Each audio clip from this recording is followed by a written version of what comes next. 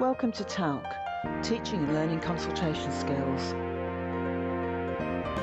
This is the TALC Talks podcast, helping everyone who sees patients to improve their consultation skills, to get better outcomes, and this approach can even increase your job satisfaction. Welcome to TALC 10.2, Skills for Talking About Domestic Abuse. Clinicians can help to stop the silent suffering. Domestic abuse is a widespread public health problem with long-lasting effects on physical and mental health, which also has major impacts on any children or young people that there may be in the family. Abuse is important in all kinds of healthcare. This introduction covers the key issues about the consultation skills needed to ask about abuse and then to respond effectively and beneficially to any disclosures of abuse. All clinicians should be aware of the clues in a patient's history that hint about possible abuse and the types of illness that are associated with abuse. Clinicians should be familiar with their own local domestic abuse services and guidelines about dealing with abuse, including those of statutory services such as MARAC, the Multi-Agency Risk Assessment Conference, or the police. This chapter focuses on the consultation skills needed. There is more comprehensive information for clinicians about managing abuse available online, and the details are in the resources section of the PDF of this chapter.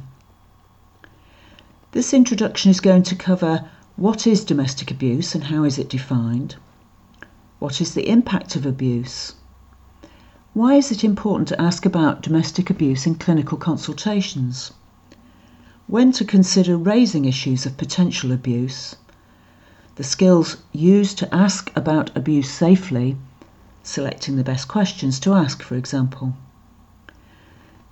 We are also going to talk about the skills that enable an effective response to a disclosure of abuse, and skills to help assess risk and enable planning of care personalised for that individual.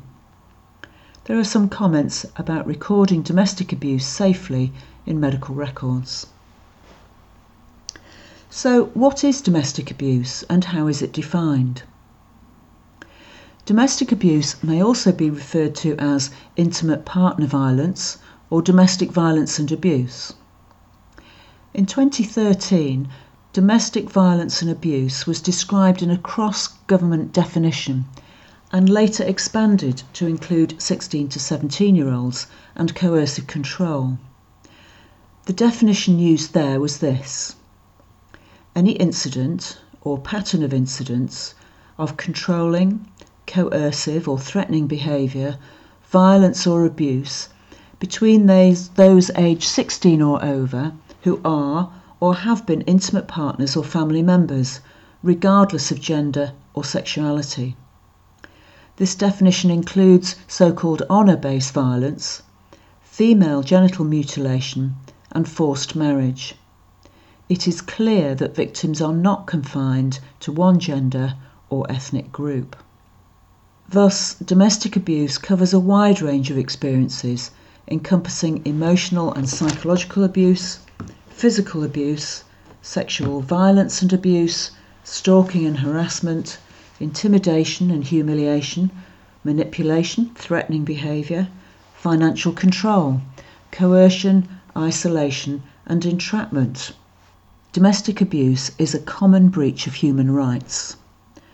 It involves the systematic use of power and control, with far-reaching consequences for individuals, families, children, communities and society as a whole. Coercive and controlling behaviour is at the core of domestic abuse, which occurs in all groups and social classes in society, and those of different cultural backgrounds, sexualities and ethnicities.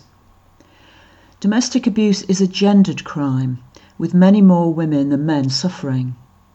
Domestic abuse can affect men and those in same-sex relationships, and then it arises out of similar dynamics of domination and control. Depending on the definition used, 25% to 55% of women experience such abuse during their lifetime, and up to 16% of men. So it's clearly a common problem. What is the impact of abuse? Domestic abuse has a big impact on individuals and on social relationships across society. Domestic abuse is associated with a wide range of physical and mental health problems, including gynecological, gastrointestinal, and cardiovascular problems, as well as anxiety, depression, post-traumatic stress disorder, as well as alcohol and drug misuse. It is strongly associated with frequent attendance at healthcare facilities. Women are far more likely to suffer abuse than men are. In a year in the UK, approximately 400 people who have attended hospital for domestic abuse injuries in the previous 6 months go on to take their own lives. 200 of these who take their own lives attend hospital on the very day they go on to kill themselves. About 100 women a year die at the hands of their abusers. About 30 abusive men per year in the UK are killed by their intimate partners responding to the domestic abuse they have been subjected to. The male perpetrator's sense of entitlement to control or dominate another remains the predominant cause of the violence from women. This gender disparity is promoted by underlying social, cultural, and institutional structures. When children are exposed to DA, that's to say domestic abuse, many emotional and behavioural problems result, as well as increased risk-taking behaviour, alcohol and substance misuse, and academic problems. This further highlights the need to identify and assist those family members who are being abused. Coercive control sometimes takes the form of controlling a woman's reproductive choices, which is sometimes called reproductive coercion. This may mean limiting her access to contraception, effectively forcing pregnancy, refusing to use condoms, which may expose her to the risk of pregnancy or to sexually transmitted illness, or forcing her to have an abortion that she doesn't wish to have. The social impact of domestic abuse is huge. It is the most common reason cited for becoming homeless, and in addition, it accounts for 16% of all violent crime. However, it remains the violent crime least likely to be reported to the police, and it has more repeat victims than any other crime. On average, there will have been 35 assaults before a victim calls the police. The costs to the criminal justice system, to the health service, to social care and to housing have been estimated at up to £66 billion per year. Why is it important to ask about domestic abuse in clinical consultations? The association of domestic abuse with a wide range of physical and mental health problems means that asking about domestic abuse, responding positively to a disclosure, and referring on to appropriate services can result in important improvements in health outcomes for the victim and their children and their wider family. Those suffering abuse are often in contact with health services and may be too ashamed or hesitant to mention abuse, fearing that they may end up in more danger or that nothing can be done. Therefore, being alert to the signs of abuse and asking directly about this can open the door for great improvements in health and well-being. This may transform the clinician's experience too, as some frustrating problems may then be identified as linked to domestic abuse. This means that care is more appropriately directed, and it enables referral to appropriate domestic abuse services. Having posters or information in all waiting areas, toilets and consulting rooms can create an atmosphere in which any patient becomes aware that it will be acceptable for them to mention abuse. When should clinicians consider raising issues of potential abuse themselves? The skills of TALC Module 1.1 is your preparation positively promoting good performance, involve checking the medical records for safeguarding concerns in the case of domestic abuse. Looking critically at the range of a patient's acute and chronic health problems may give clues, as many are associated with abuse. Raising issues of abuse must only be done in a safe situation. Ensure the patient is on their own with no children or accompanying adult. Only then consider asking directly about abuse. Use an independent translator service if that's appropriate and necessary.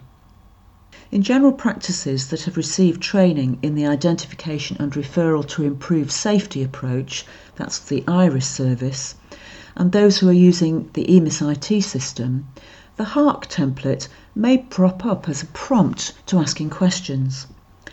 This is triggered if a code is present for some problems known to be linked to domestic abuse. HARC aims to remind clinicians to ask about domestic abuse using questions about different aspects of abuse. The letters stand for H, have you ever been humiliated? A, have you been afraid or intimidated? R stands for rape or sexual assault, and K stands for kicking or physical assault. So, what are the best questions to ask, and what skills are used to ask about abuse safely? Using the skills of TALC Module 3, be alert to clues and cues in the consultation, especially about poor mental health, stress, drugs or alcohol misuse. Do not make assumptions that the person you're talking to could not be a victim of abuse or that someone else has asked about abuse. Following up on statements such as perhaps you mentioned stress at home can help to explore initial issues, followed by a focused clinical inquiry using specific questions about domestic abuse. Such questions could include, how safe do you feel at home? Are you afraid of anyone at home? Is anyone harming or intimidating you? Does anyone control who you see or talk to? These are not tick box screening questions to ask everyone, but should be linked to the context. Sensitivity is needed. Be aware of hesitations, phrases such as not really, which may mean yes to some extent, and allow pauses for the patient to think. Another approach is to link the presenting problem in the consultation to the possibility of domestic abuse, with a comment explaining your clinical reasoning. For example, sometimes when a person is suffering from perhaps long-standing abdominal pain, there may be someone harming or intimidating them. I'm wondering, might that be happening to you? Disclosure is a process and may not happen in a single consultation. The patient may return to the issue later when they feel more confident. Some may have suffered abuse for decades but not told anyone. Others may not be aware that control or intimidation are also types of abuse. The clinician's inquiry can reassure the patient that it is possible to talk about domestic abuse. Giving information about abuse, for example, about what coercive control is, can be useful, and there are resources such as the Duluth Power and Control Wheel in the resources section of the PDF. What skills enable an effective response to a disclosure of abuse? Using the skills of TALC Module 4, continue to maintain a dialogue by first acknowledging the disclosure. Thank you for telling me about that. It helps me to understand. Consider allowing a pause and then checking how the patient feels about talking about their experiences of abuse.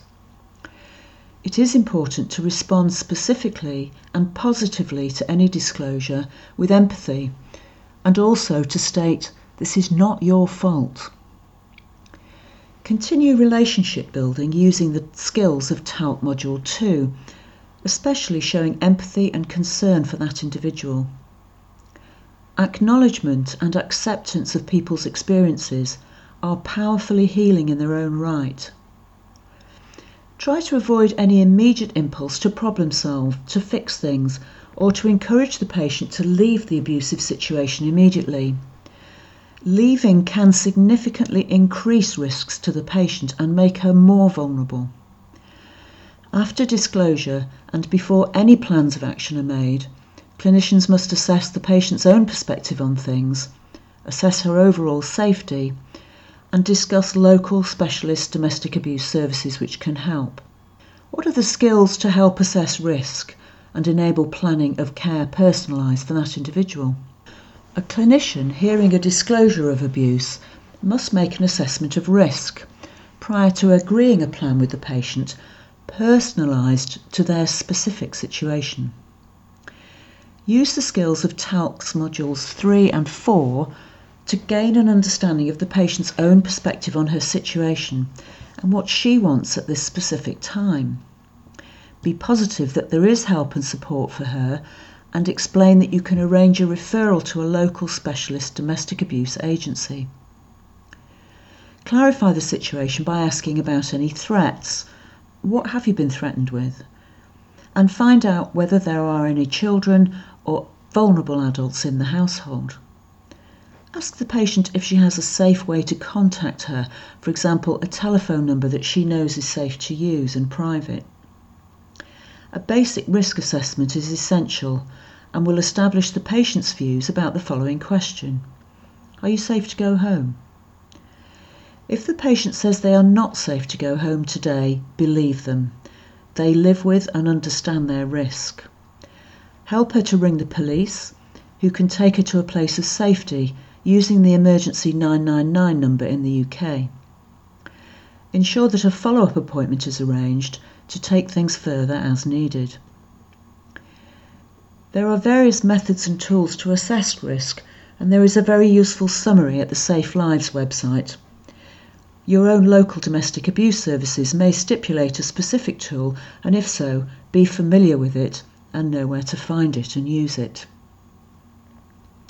Various factors can increase the risk to patients who are experiencing abuse, and these are summarised in the SPECS list. The things to ask about are S for separation, P for pregnancy, E for any escalation of severity or frequency, C for cultural aspects, which include honour-based violence and forced marriage, S is for stalking and harassment, S is also for strangulation, and S is for sexual assault. These latter ones increase risk significantly. Non-fatal strangulation, when the strangulation does not cause death, can result in both serious physical and mental health consequences, including cardiac arrest, stroke, miscarriage, seizures and long-term brain injury. Any experience of attempted strangulation or suffocation represents a very high risk and should be taken seriously, as it may presage increased violence or even murder. Be alert to the language women use, as they may talk about being grabbed or throttled rather than being strangled. Any attacks like this increase the risk of subsequent murder by up to 7.5 times. If the abuse has been in the past, or if the patient is currently at low or standard risk, then offer referral to your local domestic abuse services. Patients assessed to be at high risk in the UK should be referred to the local statutory services called MARAC, the Multi-Agency Risk Assessment Conference. Clinicians should have information about their local services available in the consultation and know how to make referrals. MARAC work with victims at high risk of harm. Domestic specialist workers, after referral, can carry out detailed assessments including the level of risk. They work to increase patient autonomy and to plan individualised care to support the victim. They will support her to leave, if she wants that, in a safe, planned way, as leaving increases risk. Domestic abuse specialists will work with those experiencing abuse now or who have experience of past abuse, as the effects are long-lasting. Clinicians must also remember that research has confirmed the major impact of domestic abuse on children in the household. Although the patient may not perceive this themselves or think that the patient are unaware, children are aware. All clinicians have safeguarding responsibilities, and they should follow local safeguarding protocols. It is always helpful to discuss and seek advice about cases of domestic abuse with colleagues and local safeguarding lead clinicians.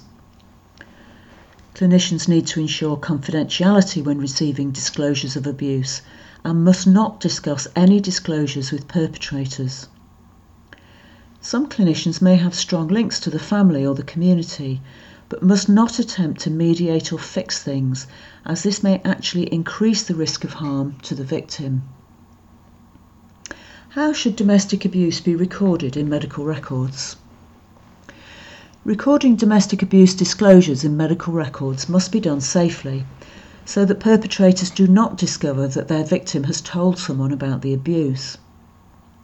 Patients who are subject to controlling coercion by an abuser are the most common group at risk from unauthorised record access. There is very useful guidance from the Royal College of General Practitioners on recording domestic abuse, and the reference for that is in the PDF for this chapter. The HARC template can also be used for this.